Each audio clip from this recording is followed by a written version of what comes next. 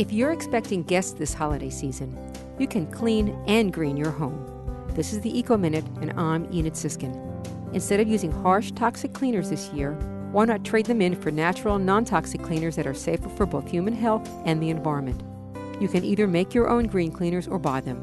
If you choose to buy them, look for an independent third-party certification such as Designed for the Environment, Green Seal, or Eco Logo.